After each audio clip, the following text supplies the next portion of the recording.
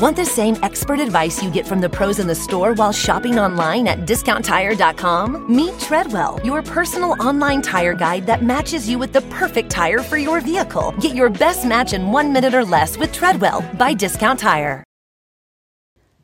Spring deals at Ross will have you saying, it's a yes for me. Say yes to trending looks like tube tops, dad shorts, and mini skirts for less than online, or vintage tees and beach shorts for a weekend getaway. With all the styles to choose from, there's a yes around every corner. Because saving money and looking good is what you do. It's a yes for you and your bank account. Hit up Ross for your certified yes for me moment. Question. Have you ever felt confused about your calling?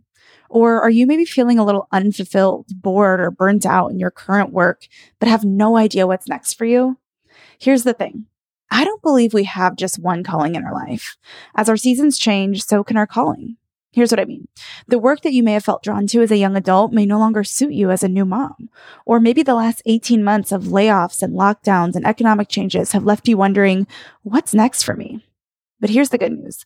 This is actually pretty normal. I've actually found that most women feel the need to make a change when it comes to their work every 5 to 7 years on average. So if you're feeling confused, if you're finding yourself in this place just asking, what's next for me? Or I know I'm called to something new, but I don't really know what I want to do. I have some good news for you, my friend. My mentorship program that I ran last fall is dedicated to helping you figure this out, and we are reopening it again on February 7th. I'm so excited to get to welcome in a new group of mentees. Last fall, I got to walk almost 700 women through my proven process to helping you figure out your God-given calling, make the next right move, and really see it through. You're gonna walk away with an action plan to see through the plan that you come up with and that we're going to create together. So whether you think you have an idea of what you want to do or have absolutely no clue, the Own It Mentorship will help you clarify your God-given calling and step into the work that will be most fulfilling for you. But here's the catch. We're going to do that while prioritizing your health and well-being every step of the way. No hustle or burnout required to do this. Cool? All right. If this sounds like something you need, doors to the spring cohort are opening at 8 p.m. on Monday, February 7th. So depending on when you listen to this, it's either opening very soon or doors just recently opened. And if you grab a seat in the first 48 hours, you'll get $70 off. So be sure to take advantage of that. If it's not too late, you can get all the details and grab your seat at learn.theownitacademy.com/mentorship, or just click the link in the show notes. If I was going to super simplify how you can measure this, it would be emotion and devotion. So it's passion if you have high emotion and high devotion. So the emotion is pretty straightforward.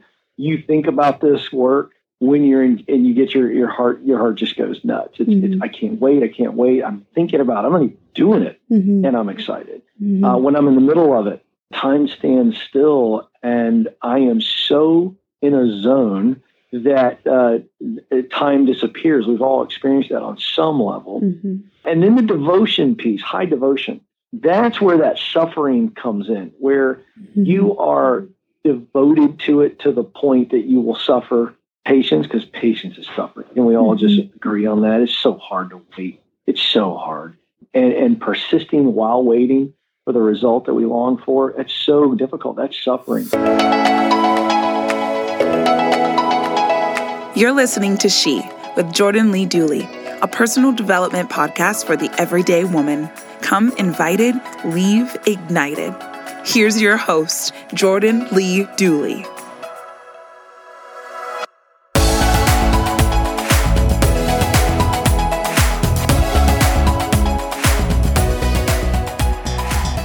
Hey, Ken, welcome back to She. Jordan, good to be with you again. Yeah, I'm so glad to have you back. I loved the episode. So for anyone who doesn't know who Ken is, I'm going to give him a chance to share. But he has been on the show once before, and he's one of the very few men that have been on the show. I just love so much of what he shares and the work that he does. And it really, I think, is so relevant to so much of what I get asked about on a daily basis. So many of us feel like, what am I doing with my life? Or what am I supposed to be doing next? And it just is something I enjoy talking about because I resonate with that feeling. I know so many in our community have felt that way. So Ken really just goes deep on this and brings so much practical wisdom and expertise and even specific steps to really figuring that out and taking productive steps forward. So Ken, I would love if you can just, for anyone who didn't hear the first episode that you were on with us, which we will link in the show notes if anyone's listening or wants to listen to that, Before we dive in, can you just give us a quick backstory of your story and what led you to help people land their dream job and kind of figure out what they want to do career-wise? What did your journey look like leading you to this point? I just want to give that as a starting point to jump off of. Sure. So I'm 16 years of age, and I come to the realization that I think I know exactly what I want to do, and I'm pretty excited about it, fired up about it. And that was political office, and that was the goal long term. So, this is I'm a sophomore in high school, and so I feel absolutely certain about it. And I stayed on that path and had some fantastic success, and a lot of exciting things happened to me, to the point that at the age of 22, I was working for the governor of Virginia, and I did that for a year. I got out on purpose again to, get a business resume, if you will, a lot of business experience and business leadership experience, so that I could run for office in my 30s and, have a real life background, not just be all politics. And so that was the path I was on. And fast forward, I found myself in Atlanta, Georgia, working for renowned leadership guru John Maxwell. And I've got the VP position, living in the neighborhood I want to live in the district that I thought maybe I would make a run. Everything was kind of on the track, except that my heart was not there. And I knew it, but it was one of those things that I know you've experienced this, I know your listeners have.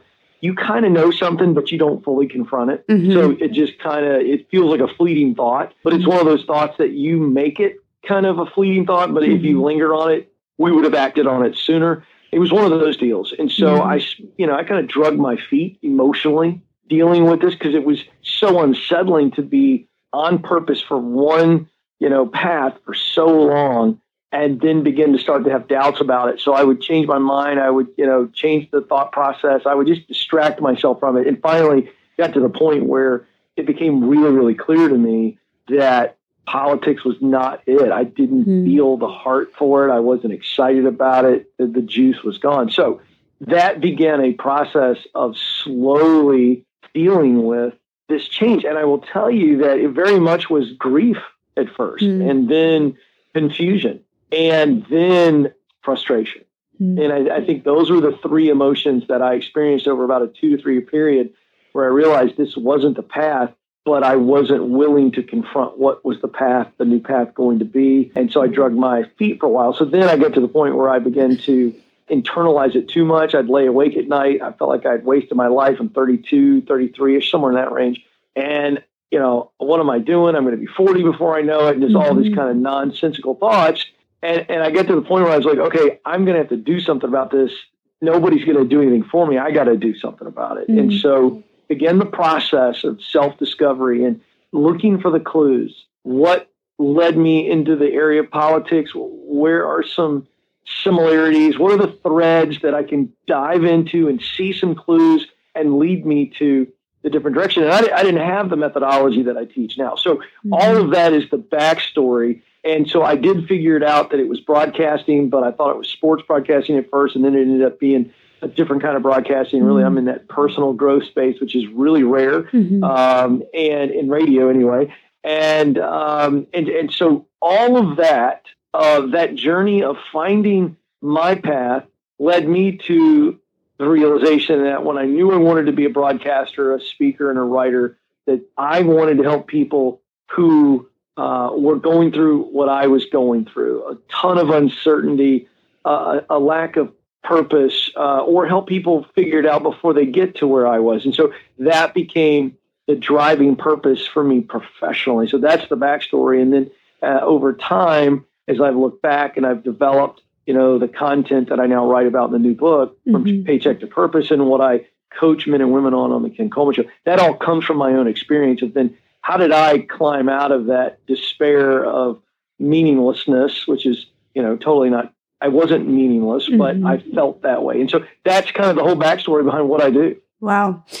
I think many can relate to that, thinking especially I chuckled a little bit when you said, I'm 16 and I figured out what I wanted to do, because I think a lot of us have that thought early in our life of I think I know what I want. And then we get into it, or, we get a taste of it and it's like, oh, that's not what I thought it was going to be. Or, oh, I definitely didn't know all the answers, and you kind of sometimes have to get clarity through action too. A lot of things we do teach us, there's threads and kind of going back to those clues. And so I have so many questions that I want to dive into, but I think where I want to start is, I would love if you can dive into, there's something you've said about how your career, being stuck in your career can be a choice. And I would just love if you could dig into that a little deeper, because I think somebody might hear that and think like, well, it doesn't feel like a choice, So I would love if you could explain what you mean by that.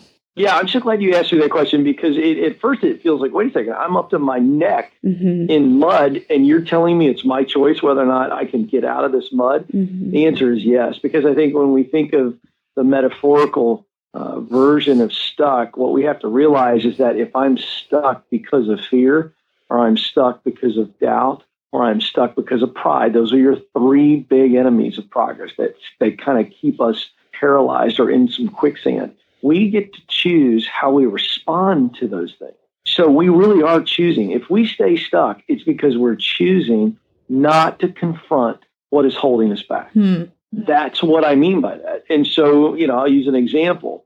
For me personally, I just, point all the fingers back at me, because I've thought what people are thinking about this, and I have felt what people are feeling that are stuck. So if you're afraid of rejection, well, that's a biggie, right? That goes back to elementary school when we wrote those little notes. Do you like me? Yes, no, or maybe. Which is this bundle of anxiety waiting for the return. That's just who we are as humans. And so if you're afraid of rejection, or you're afraid of failure, or you are afraid of the unknown, welcome to the club. You are a human. Nothing wrong with you. And by the way, Jordan, you know this, I have now found, as I look back on this grand adventure, that people of progress and people of purpose are going to naturally face fear and doubt and pride. So that's, while those things are ugly and can hold us back, it's also a sign that we're looking forward or moving forward. Yeah.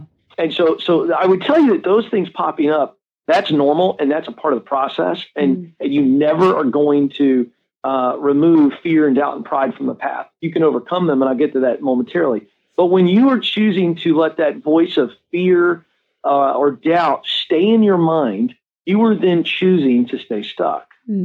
The famed psychologist William James, widely recognized as one of the fathers of modern psychology, once said, Jordan, no matter how absurd something is, if you repeat it often enough, people will believe it. I believe that. And isn't that true? I mean, we see that in politics. We've seen it in history where dictators have abused their people with mind tricks and all kinds of garbage. It's not true. All right, so let's personalize that for a minute. No matter how absurd something is, if I think it often enough, I will believe it. And so what happens is an absurd thought, I'm going to fail and become homeless and live under a bridge if I do this. Or I'm going to get rejected, and when I get rejected, no one else will hire me because they didn't hire me, or whatever the fear is. If I allow that absurdity to stay in my mind and I dwell on it, then it becomes a reality. And then I act on that. And so the reason we stay stuck is because we are choosing to believe a lie. Now, let me give you the other side of that. As you know, in the book From Paycheck to Purpose, we write about how to overcome fear, doubt, and pride. And so here's what we got to do. We've got to put those voices on the witness stand, just like we'd see in a legal drama. Okay, so we literally write the thought down. I'm afraid of, and I want you to be very specific. Very specific. Get it out of your head and write it on paper so you can see, is this absurd or is it real and it's going to protect me? Because here's the thing. I don't want to be oversimplified in this and say that, well, all fear is a liar, all doubt is a liar. That's not true. Because if I go step on the edge of a cliff right now and I look down and I see certain death and I have a pang of fear because I'm too close to the edge, that's not a lie. Fear is protecting me. Okay, so there are times where fear is protecting us, and we must figure out, is this voice protecting me or is it paralyzing me? And so that's what we do. And so we figure it out. And so if it's paralyzing me, then I know it's not true. I expose it, and now I focus on the truth. And one last little nugget on this, there's some science behind this. All of us have this thing in our brain that neuroscientists have discovered called the reticular activating system. Very fancy words. It just means it's like a camera in our brain. And they've proven that when we obsess or when we dwell on a thought, our brain goes, oh, that's what we're focused on. And it finds what we are looking for, and it takes pictures of it, and it basically substantiates the thought. So give me an example. Last time you bought a car, Jordan, or anybody listening today, do you remember seeing that car everywhere for about 5 or 6 days? And you're commenting like, oh, there's our car, there's our car. It's like, did the great car god drop that car down in excess? No, You were focused intently on it, so you see it. You didn't see it before, now you see it everywhere. They did a great psychology study on this where they put 20 people in a room and they told them to watch a basketball drill with this team. And they said, we want you to record one thing and only one thing. How many times the ball is passed in this 10-minute drill? And so in the middle of the drill, they had a guy come out in a gorilla costume and stand in the middle of the court while the guys ran back and forth in front of him. And at the end, they asked how many times the ball was passed. Everybody had an answer, and they asked, who saw the gorilla? And only 3 out of 20 people saw the gorilla. And that's the power of focus. So when I say that you choose to stay stuck, that's what I'm talking about. You choose to not confront the voice of fear and doubt and pride and see if it's true. You choose not to choose another path. You choose to stay back and sit on the bleachers of life. You choose to believe what somebody said to you. You choose to believe what somebody did to you. That's what I'm talking about. And there is another choice. The choice is to discover who you are and what you were put on this planet to do, which, by the way, is multiple things. And then go do that. Be unique, because in your uniqueness lies your greatness. That's so good. So good. And I love even the science behind it and the actual real reason why we sometimes, when we get so fixated on the thing that could go wrong or the thing that we're worried about or the lie that we're believing, even I don't know if you've ever heard this, but I had a therapist once tell me that you have to be careful how much you think certain thoughts, because it takes 200 thoughts to become a belief. And when it becomes a belief, it solidifies inside of you. And I think it just reminded me when you were saying that, it reminded me of that, because I think you're right. When we get so focused on a certain thought or thought pattern or belief or not even belief, just a lie or something that's fear, driving fear, it can solidify as a belief. And it can become something that we fixate on and we miss the other things, So anyways, I just find that really interesting. I find it really interesting. But actually, I want to ask a follow-up question, because this came up as you were talking. And I'd be curious what you'd say to this. So I think sometimes some people, and sometimes all of us, we can get stuck, especially in a career or a path that we're on, because we don't know what we actually want to do or what we actually enjoy. And I think sometimes that's a core problem, is we know we're not happy where we're at, but we also don't really know where we want to go, if that makes sense. And so I'd be curious, what tips do you have for getting clear on what work you should be doing and what path is right for you? What questions can we ask ourselves to help clarify our goals and the direction we're going? Yeah, it's a great question. And you're absolutely right. We don't know how to do true discovery. And so we spend our time looking outward, and the answer is to look inward. There's 3 questions that I teach, and it's the core of my methodology. It's the first stage of the 7 stages that we unpack in the book. And here they are. What do I do best? What work do I love to do? What results matter deeply to me? All right, so we'll break those down. What do I do best? This is talent. What work do I love to do? That's passion. And what results do I want my work to create? That's mission. Now, there's tremendous freedom coming. So watch how this works. All 3 of those things. We discover the answer to those by looking inward. Okay? And what I mean by inward is, instead of your eyes out, I want you looking back at yourself. Imagine looking at yourself in the mirror and we go, okay, who's the true you? So we start with talent. Every human being on the planet was born with talent. Now, we take that talent, think of it as raw clay. And if you've ever had the beautiful privilege of watching a potter do their thing, where they take that lump of clay and then they put it on the wheel, and then they apply water and pressure of the hands along with the inertia of the spinning wheel. And then they shape that ball of clay into something usable. That's talent. All of us have talent. We're just naturally good at these things. Hard skills and people skills. You could also throw character traits in there. So think of that as that's your lump of clay. And with focused intensity, you can turn those talents into sharpened skills, extremely valuable instruments. We all get that. All right. So think of the talent now as the functional tool, okay, which will allow me to do work at a high level. We all get that. That's passion. Now, the reason I chose the word passion, because this has a romantic connotation, and it's been kind of, in some ways degraded.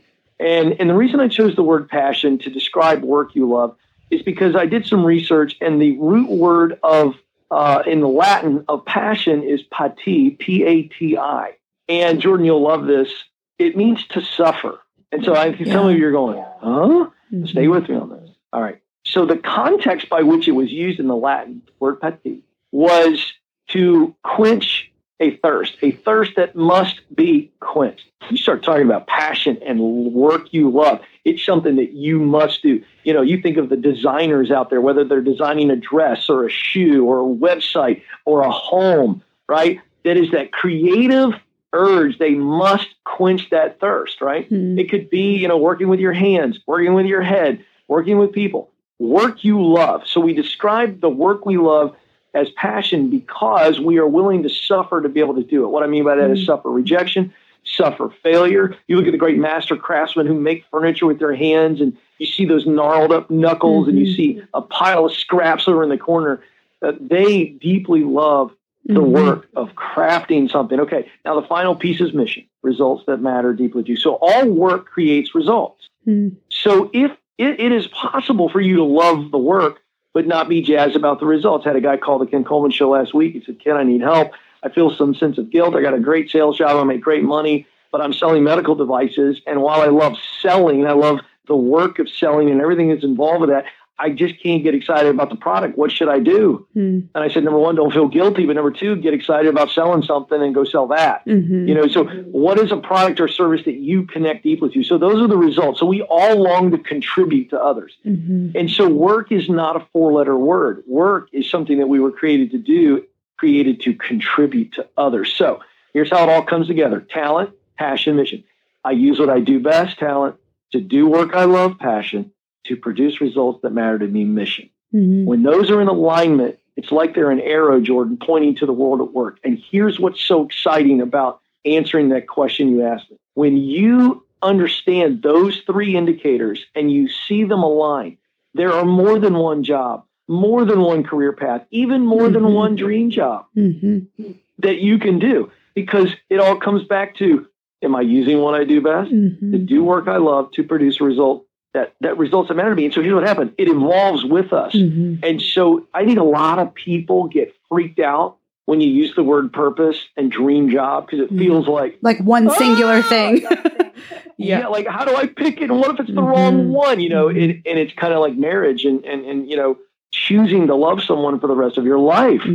And so there's all this unnecessary pressure. So those are the questions you must answer, because when you see those answers in front of you, you can look at the world and go, where are all the places that I can do what I'm good at, do what I love, and produce a result that connects to my value? Yeah. You know, I love what you shared about passion specifically, because I think there's a lot of confusion around, like, does it just mean stuff that I like? Does it mean, you know, like, what if I like a lot of things? You know, I think that's a big question I get, at least, especially from a female community. And I talk a lot about being like multi-talented, multi-passionate, multi-interested. That's very common, especially for women. And I think that pressure to like pick this one singular thing that's going to be like your job for the rest of your life is so unnecessary, because if I've learned anything in my process, it's that putting those key components together, like what you talked about with talent and empathy, or talent and passion and mission, you know, I use different words, but kind of to mean the same thing. It's like where those 3 things converge, like where, if you almost picture them as like a Venn diagram, where those things come together, it's like a zone. It's an area where many different things, like, and types of work and whatnot can be there. As long as you're operating at the place that all those things collide and you're utilizing, you know, those things, it's like, it kind of takes the pressure off of like, it's not a point, it's a zone. There's a space of like various different combinations that would be very fulfilling for you, you know? And even what you were sharing about you, for example, you could do so many different things that you, and honestly, I listen, folks, if you pay attention to Jordan's Instagram, I can't keep up with her. She's got a new business, a new product all the time. But I also know you at least well enough to know that all of those are in your sweet spot, that zone you're talking about. And if I wasn't doing what I was doing right now, you know, publicly communicating, writing, all those things, I'd probably be coaching a basketball team somewhere, you know? I mean, and so you're absolutely right. And it should open you up to where you are so free to just be you and be that unique combination, because those 3 things are different for all of us and they manifest themselves in a way that, here's what's really cool about this. You find that there is a unique contribution that you're supposed to make. I didn't say one unique job. I'm talking about that unique role where it's like, I could pick one word if I really wanted to and just go, as long as I'm filling this role, it doesn't matter where I'm doing it or how I'm doing it, as long as I'm doing it. Yeah.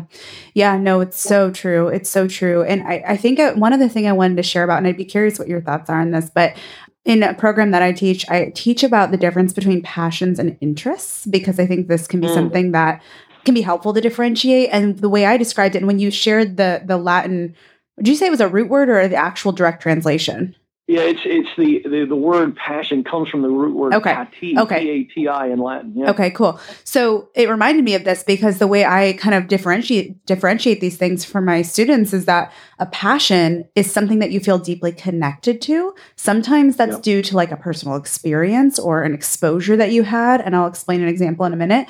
But an interest is something that you enjoy or like doing, but maybe it's not necessarily rooted in something deeper. So like to differentiate with an example, an interest might be something like, I like gardening. It's enjoyable for me. It's a leisurely project. It like brings me enjoyment. But it might be a passion for someone who, for example, after battling health issues, they find it really important to try to eat as organic and local as possible. So they garden to actually like nourish themselves and feel like the peace of mind knowing where their food is coming from. Or another example might be like, an interest is I enjoy baking. It's fun for me. I like to do it around the holidays. It's something I like to do in my free time. But a passion might be or like something that makes someone passionate about it, I guess is a better way to say, might be like someone who grew up baking with their grandma and after she passed, it really helped them carry the memory on. Like, I guess my point is like, there's sometimes an experience or something meaningful in your life that's personal to you that takes an interest from like, oh, that's fun for me sometimes. And like takes it to the next level of like a passion of like, I feel so connected to this work or to this activity that it's like in my soul, And when you expressed it in the way you did, it also kind of reminded me of this that I like to teach because it kind of helps us differentiate between something that just is fun for us versus something that we feel deeply connected to and like want to get our hands dirty in and are willing to suffer for. With 2 little kids, I do most of my shopping online now, but it can be so hard to shop for things like clothes online because I never know if I'm getting good quality until it arrives. The game changer? Upgrading to high quality, affordable pieces from Quince. Now I have luxury essentials that transition from one occasion to the next, and I stayed on budget. Quince has so many options to choose from, like 100% Mongolian cashmere sweaters for $50, organic cotton sweaters, washable silk tops, and timeless 14-karat gold jewelry. The best part? All Quince items are priced 50 to 80% less than similar brands. By partnering directly with top factories, Quince cuts out the cost of the middleman and passes the savings on to us. And Quince only works with factories that use safe, ethical, and responsible manufacturing practices and premium fabrics and finishes. One of my favorite items from Quince is the silk pajamas I got. They are so high quality, luxury pajamas, but not at a luxury price tag. And I just feel like they don't even compare to some of the other pajamas that I have bought online or that I've bought just at various different stores. And like, these are incredible. Indulge in affordable luxury by going to quince.com/she for free shipping on your order and 365-day returns. That's QUINCE.com/she to get free shipping and 365-day returns. Quince.com/she. I'm what you might call very good at hide and seek. And since we got Xfinity, we have Wi-Fi all over the house, even in my super secret hiding spots. So I can kill time in here by streaming my favorite... Ha! Found you. How? You left Find My tablet on. Get wall-to-wall Wi-Fi on the Xfinity 10G network. Restrictions apply. Not available in all areas. Actual speeds vary. Thrive Market is a go-to for all your grocery and household essentials, and the convenience of getting everything online then quickly shipped to your doorstep is a huge time saver. Thrive Market carries brands with the highest quality ingredients and sourcing methods. They restrict hundreds of ingredients across their food and cleaning categories, and you can use their on-site filters to suit your lifestyle needs. Whether you're looking for organic kid snacks, low-sugar alternatives, or gluten-free pantry essentials, you can curate your own shopping experience with just a few clicks. And when you shop Thrive Market, you are also helping a family in need with their one-for-one membership matching program. You join and they give. I use Thrive Market every single month. I get our dish detergent, dish soap, and various other just basic household essentials that are low tox and non-tox ingredients, and it is the easiest way to get all of my favorite clean items sent right to my door. At an affordable price, I should add. Join in on the savings with Thrive Market today and get 30% off your first order plus a free $60 gift. Go to thrivemarket.com/she for 30% off your first order plus a free $60 gift. That's THRIVE market.com/she. thrivemarket.com/she. At Capella University, you'll get support from people who care about your success. From before you enroll to after you graduate, pursue your goals knowing help is available when you need it. Imagine your future differently at capella.edu. You nailed it. I think if I was going to super simplify how you can measure this, it would be emotion and devotion. So it's passion if you have high emotion and high devotion. So the emotion is pretty straightforward. You think about this work when you're in, and you get your heart just goes nuts. It's I can't wait. I'm thinking about it. I'm only doing it, and I'm excited. When I'm in the middle of it, time stands still, and I am so in a zone that time disappears. We've all experienced that on some level. And then the devotion piece, high devotion, that's where that suffering comes in, where you are devoted to it to the point that you will suffer patience, because patience is suffering. And we all just agree on that. It's so hard to wait. It's so hard. And persisting while waiting for the result that we long for, it's so difficult. That's suffering. You're willing to deal with rejection. You're willing to deal with failure. That's what we're talking about. We're talking about the emotional suffering here. And so that's why it's such a beautiful definition, is that we are willing to go the extra mile. And you nailed it. Something I'm interested in, like I'm interested in my favorite football team, but I'm not going to every game. Right. You know what I mean? Yep. I'm not showing up at practice. I'm devoted to my kids. I'm passionate about my 3 teenagers. All right. I'm not passionate about my football team. Right. I'm just not. That's the difference. You're willing to suffer, and the suffering is just part of the deal. Yeah, that's so good. That's such a powerful differentiation. And I know that the first time I kind of started sifting through this, I was like, oh, wow, this like uncomplicates it so much, because when we hear like the encouragement to just like do what you like and do what you love, it's like, what does that even mean? I love a lot of things, and I love my football team, and I love this and I love that. And so kind of breaking those things down in a really simplified way, which I think you've done magnificently well, it really helps our brain start to narrow down and get clearer on what is the path, and maybe what can remain a hobby, what can remain something I enjoy doing in my free time. Because the other thing I think that's really important is like, it is good to just have things that you enjoy doing that don't pay your bills, because that's the point of hobbies. It's like those are healthy to have as well. So don't try to monetize everything because you think you're passionate about it. Like really go through that exercise and go through and ask those questions to get clear on what are the passions that should be part of my paycheck, and what are the things that maybe are just for my leisure time, that I enjoy. So I think that's also helpful just for that specific question as well. You know what? I don't want to skip over that. That's really good advice. And here's why. Because as you know, I'm all about helping people see that work is not something we do to live, but we live to work, not as a workaholic. But if I were to change that from we were created to work to created to contribute, everybody go, oh yeah, absolutely. And see, we all long to make a contribution. You don't have to teach a baby or a toddler rather, to say no. You just don't. They just, at some point, those little beautiful creatures turn from angels into these little creatures of nuisance when they just go no, and they steal a toy from another 2-year-old. We don't have to teach anybody to do that. But we also don't have to teach anybody to wonder, what should I do with my life? And where's that coming from? And it comes from our soul. And I think the advice you're giving is really good, that to replenish yourself when you are working on purpose and you have great passion in your work, like Jordan and I are blessed to do, or have rather.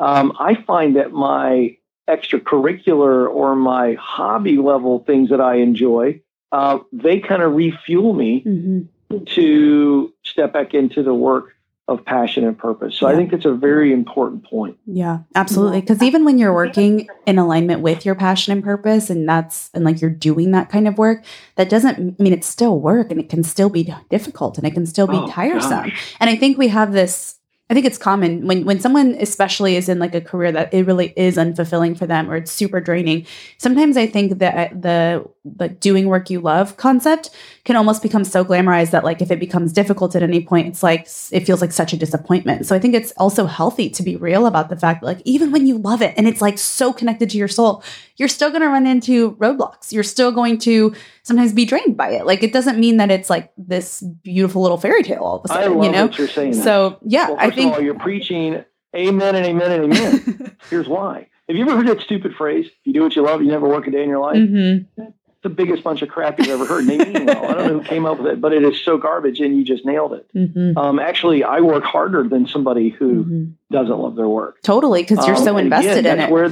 And that's where the suffering, the passion comes in. It's like, I have hard days. Mm-hmm. The difference is between me or anybody that's blessed to do work they love, that's meaningful to them, that they were created to do, is when you have a hard day, it doesn't derail you. Right. And actually, you take on hard days like a wood chipper takes on a log. Mm-hmm. It's like, it's just part of the deal. Mm-hmm. Versus somebody who has no meaning in their work. You get enough really hard days and they start questioning some really scary stuff. Mm-hmm. My work doesn't matter to me.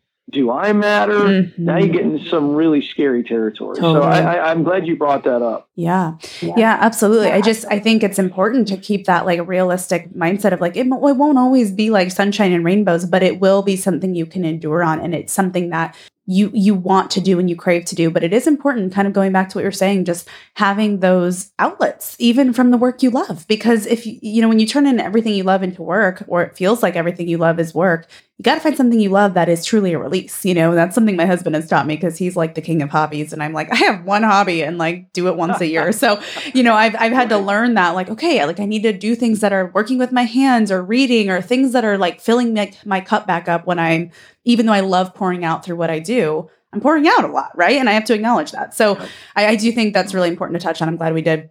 One other thing I want to ask you about is or I guess the better way to ask it is, if someone is feeling guilty for leaving their current position or worried about finding about their current workplace, like finding a replacement, what advice would you give them? Like if they know they're miserable or they've gone through these exercises and start thinking about what would be a better fit and know it's time for a change, but feeling that just like, I don't want to leave them high and dry. Like I really care about these people. I just hate what I'm doing. Like I would love to hear your thoughts and what advice you'd have for them if they know it's time to make some moves. Yeah, good question. We get this a lot. So here's the deal. First, you're a good person. You're a really good person for feeling guilty over it. Mm-hmm. That just means you're a good person. But the reality is that the word guilt is a very strong word. We use it in legal context, obviously, to describe someone who has broken the law. Mm-hmm. And you are not breaking any laws. You're not doing anything that's even unethical. Mm-hmm. What you are doing is making a purposeful decision to live your best life. This is not something that you should be ashamed of or feel badly about. Mm-hmm. Now, the reality is that once you get a hold of that concept, you also have to realize that they're going to be okay. Because you are a good person, you're also going, well, I know I do a lot, and I know that we're short-staffed because of Corona or whatever, and it's going to put them in a bind. All that may be true, but you are not irreplaceable. No matter how valuable you are, and you are tremendously valuable, you are not irreplaceable. So let go of the superhero complex, which is a crutch, because you're trying to give yourself an excuse to step into the unknown. I really think what's going on is that we're scared of moving on, or we're scared of what people are going to think about us and say about us when we leave them. And so then we concoct all these hero scenarios that, oh gosh, I feel awful because I'm so valuable, when in all reality, they're going to survive without you. And if they don't, it was a bad business model anyway. None of these are your problem. And you can be simultaneously grateful for the opportunity they gave you and the people that you worked with. You can be simultaneously sad about leaving and also know that you're supposed to leave and do the right thing. So you've got to change what you're focused on. If you're feeling guilty, it's because you're focused on the wrong information, and you need to focus on the right information. The right information is, you're supposed to move. It's the right thing for you. They're going to survive without you. It's not your problem. Leave well, leave with class, leave with gratitude, but leave. Yeah. So good. Wow. That is like the kick in the butt we all needed today. Woo. That's good. I mean, I think you're right. I think our fears or our excuses or whatever do and can create this like superhero complex. Like no one else can do it like I do. And I don't remember what show we were watching the other day, my husband and I, but we both chuckled because it talked about like, really, you don't think your workplace doesn't think that you're replaceable. Like they might really care about you. They may really love you. But at any point, like you're right, you are replaceable to that organization. That's not a question of your worth or your value or anything. But it's like, it was kind of like a reality check. And it was one character talking to another on a show. And I remember we both just chuckled. It was like, the second you leave, they're going to have your seat replaced and, move on and keep focusing on their mission and their purpose. And that's what they're focused on. So why is it wrong for you to be focused on yours? It's not. So that's really good. Wow. That was really powerful. Okay. Let me drop one. Go for it. Go for it. Quick. I know you got another question. This real quick, because I get this as well. I want to speak to people who they feel like they know the path they're supposed to go on and they know for sure, and family members are casting some doubt on it. And it's like, oh no, I may disappoint my parents or whatever. Let me just throw this out there because it's related to the answer we just gave. So you better choose to disappoint people versus resent people. And there are just some people that are not going to understand your decisions. Wait, say that again. It's better to disappoint people than resent people. Yes. Heck, and let me, I know, right? Keep going. Go. You're good. This is just really good. I'm writing it down. If you don't make the decision. Yeah. So listen, if you don't make the decision to leave when you know you're supposed to leave because you're worried about some people, whether that be parents, friends, coworkers, you are choosing not to disappoint them. And in the long run, you will resent those people because you will blame them. And I would rather disappoint someone than resent them. Here's why. Disappointment is with them. They're carrying the disappointment. I'm sleeping well at night because I know I'm supposed to move on. I know I'm doing what I'm supposed to do. I can't worry about them being disappointed in my decision.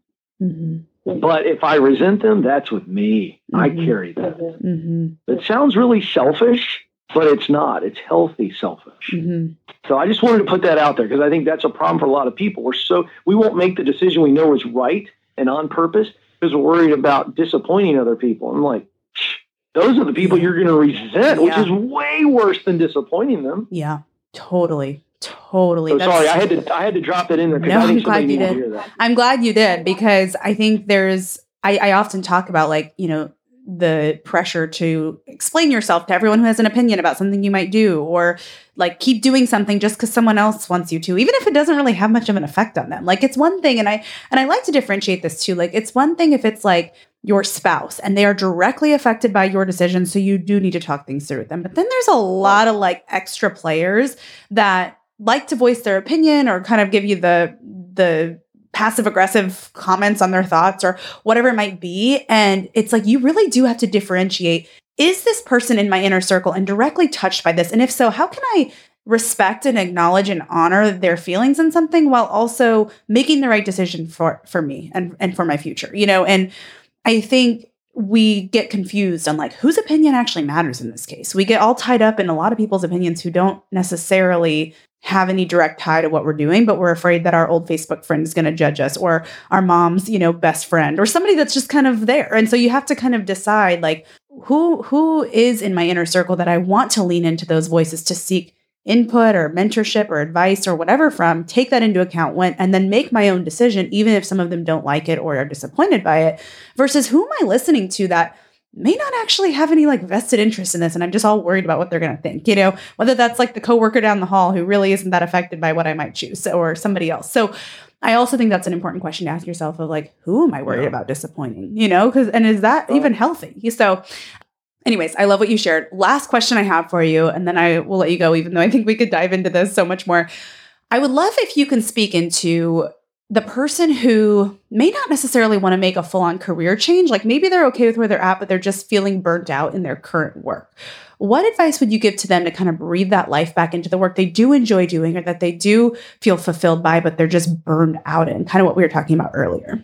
Yeah, this is really good. Good question. Well, burnout, first of all, is not the source. It's a symptom. So if I go to the doctor and I say, hey, doc, I got a sore knee, fix my sore knee, he's going to chuckle and go, well, we got to figure out why it's sore. And so the same is true with burnout. I think there's 5 basic causes of burnout. And real quickly, that would be you have no passion for it. You never really did. It's just kind of a job. And so over time, you realize, oh, there's just no juice. I don't love this work. It's okay. There's no passion. The second one is you're in a toxic environment. You can be absolutely on fire. As we talked earlier in the conversation, you're in your sweet spot. You're doing exactly what you want to do. But if you're around toxic people all the time and a toxic leader, I'm telling you, you're not going to want to come in. And that can confuse us and make us feel like, oh, I've lost my passion, when in all reality, you're doing the right thing in the wrong place. The third factor is being overwhelmed. We saw this through the pandemic. I mean, you feel like you're drinking from a fire hydrant, right? Just you're drowning from the moment you get in. The fourth reason is that you're underappreciated. You don't get recognized. You don't have a leader who sees you and hears you and values you and recognizes you. We know from HR data that most people would rather receive public recognition than a raise. I mean, this speaks to who we are as human beings. And then finally, you're bored. There is no challenge in the work. So that's a quick run through of what I believe. You could take all causes of burnout and kind of put it in those buckets. But regardless of whether or not you resonate with one of those 5 factors, when you're burned out, you must figure out what is causing the burnout, and we've got to address that. So if we need to create some boundaries, right, to where we're going to stop working at night and we're going to stop answering emails on the weekend, or we're going to look for some new challenges and we're going to push ourselves a little bit. So you've got to go, what's causing me to no longer feel that juice, that heart? If I put my hands on my heart right now, Jordan, and I'm quiet, I can feel my heart beating. But if I put on about 5 or 6 heavy coats, I could take my hands and try to press up against my heart, but I wouldn't be able to feel the heartbeat. And that's a kind of a quick illustration to say stuff piles up on top of our heart. Circumstances, people, and they pile up and they're negative. And so then we can't feel. And so, I talk to school teachers a lot. It's the number one group that are quitting this year. It's unbelievably unfortunate, but they're just burned out. And every time I'll talk to one of them on the air, Jordan, I will get to the bottom of it. And almost every one of them still loves teaching and instructing, but it's all the other crap they have to do. Discipline issues, paperwork, focus on test scores, not the actual instructing of a child. Those are examples. That's a real life example of somebody who it feels as though they've lost the heart, their passion for teaching, when in all reality, they're just burned out. And so what we've got to do is we got to, just like a doctor will, we got to get to the source of the burnout, and then we've got to clean it up. We got to figure it out and remove that cause of the effect. So we focus on the cause, the effect will take care of itself, and the heart is beating strongly underneath all that garbage. It's so true. That's a really good illustration, because there's so many times where I think we lost our heart for it. And then you just start removing the layers of like, oh, this has been getting in the way, and this is the issue. And it's sometimes, I'd be curious what advice you give teachers in that situation. Like, I think that's a really good example. Do you often recommend like, okay, maybe you still teach, but maybe you teach in a different way? Like maybe you teach, a yoga class, or maybe you teach online courses or something. I'd be curious, like that's the kind of advice I would give, but like, I don't know if I'm right in that. So I'd be curious what advice you would give.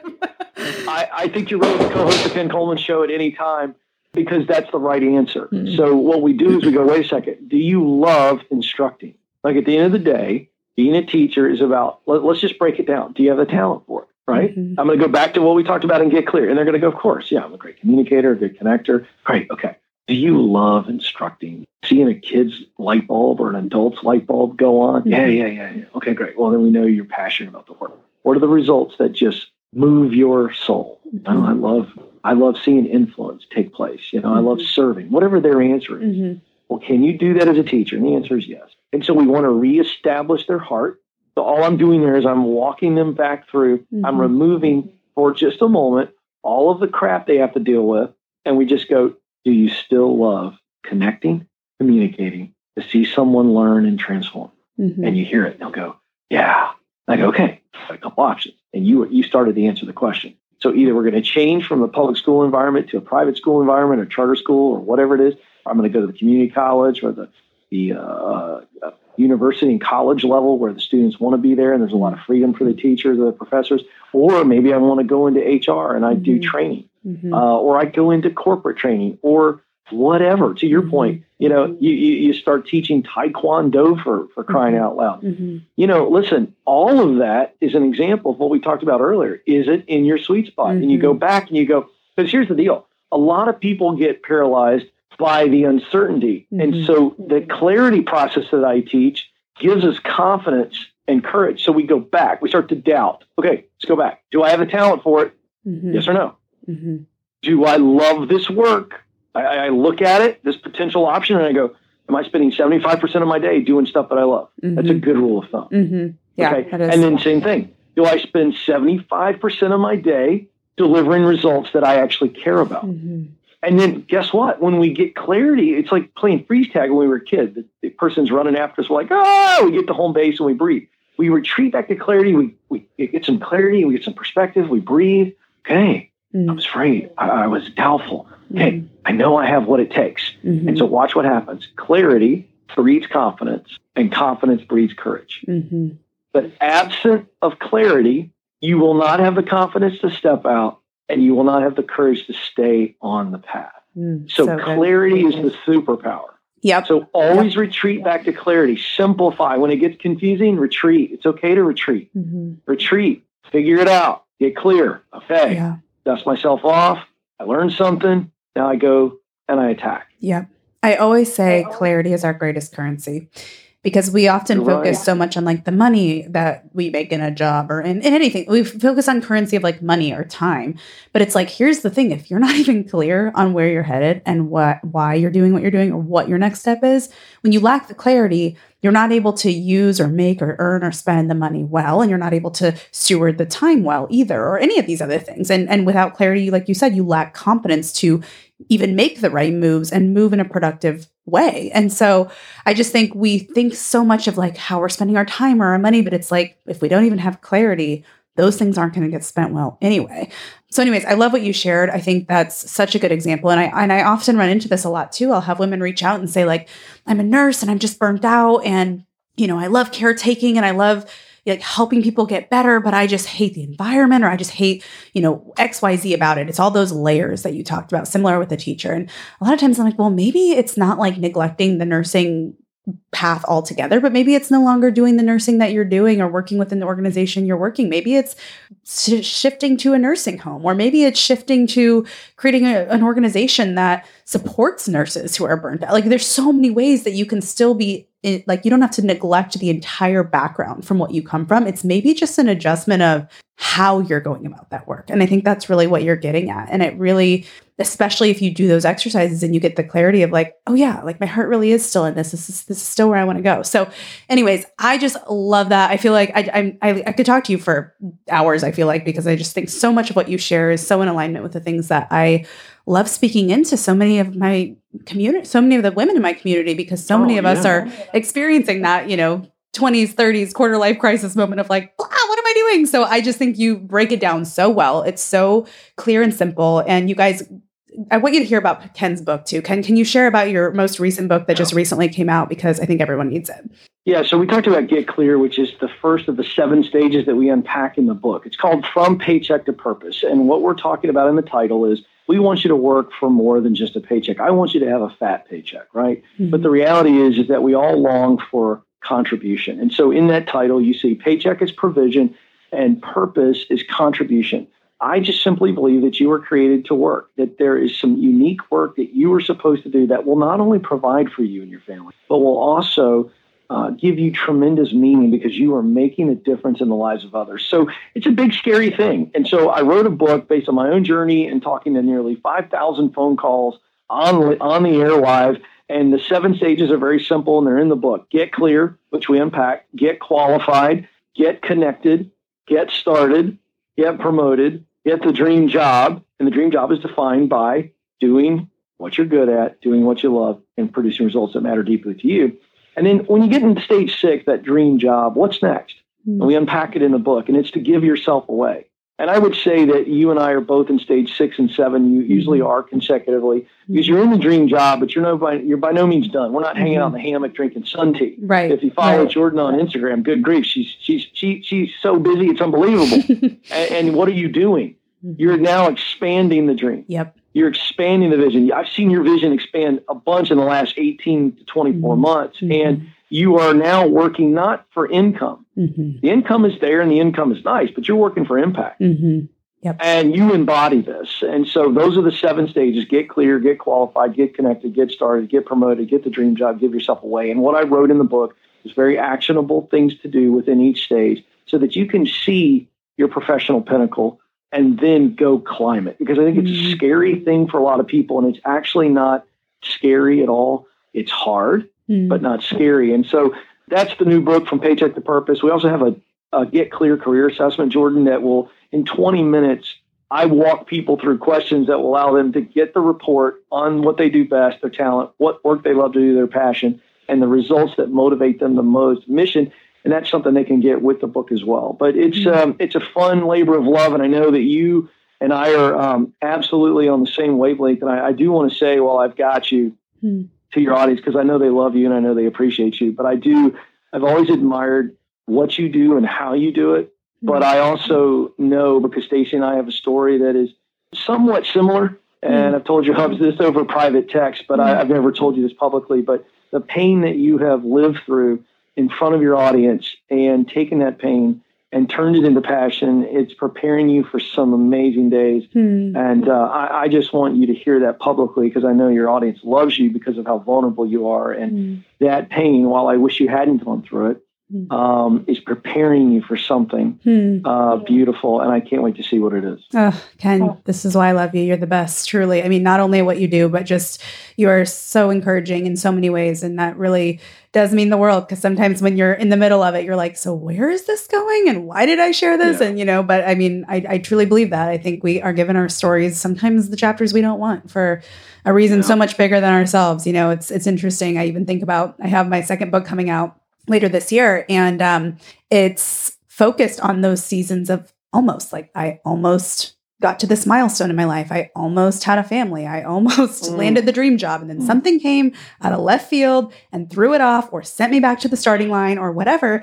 And it's kind of like you find yourself kind of stuck in the middle. Like, I thought I was going to be at the mountaintop, but I'm still in the middle, And it's so interesting to me that I was given, I don't even know if the privilege is the right word, because it doesn't feel like the right word, but it's like I was given that story to walk through in the middle of a time when everyone had their plans disrupted and things sent backwards, and the pain and the grief that comes with that. And then I just so happened to write a book about it, So anyway, long story short, it's just, I can start to see the glimpses of what that pain can start to turn into, even though it's still very early on. And so that's just so encouraging to hear. So thank you for sharing that. And thank you for saying that. Yeah, you bet. Yeah. No, I appreciate you. I can't wait to have you on and talk about my book. So, I'm excited. Your book, it's going to be great. It's going to help a lot of people. And it's been fun to watch your journey and cheering for you. So, well, thank you. You as well. Absolutely. Thanks for being here.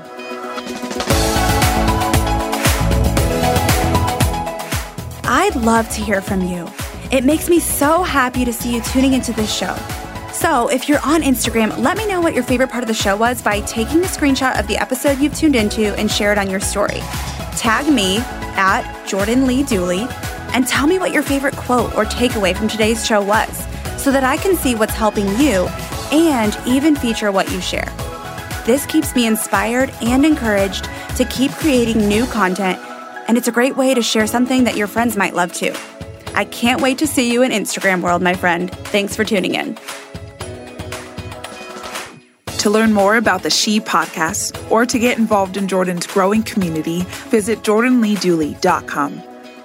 Thanks for joining in today. Until next time, remain committed to intentional choices that refine your heart, faith, health, and work, because your story is much too important to settle for anything less.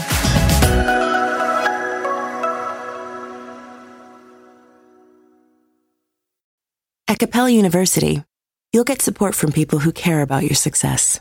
From before you enroll to after you graduate, pursue your goals knowing help is available when you need it. Imagine your future differently at capella.edu.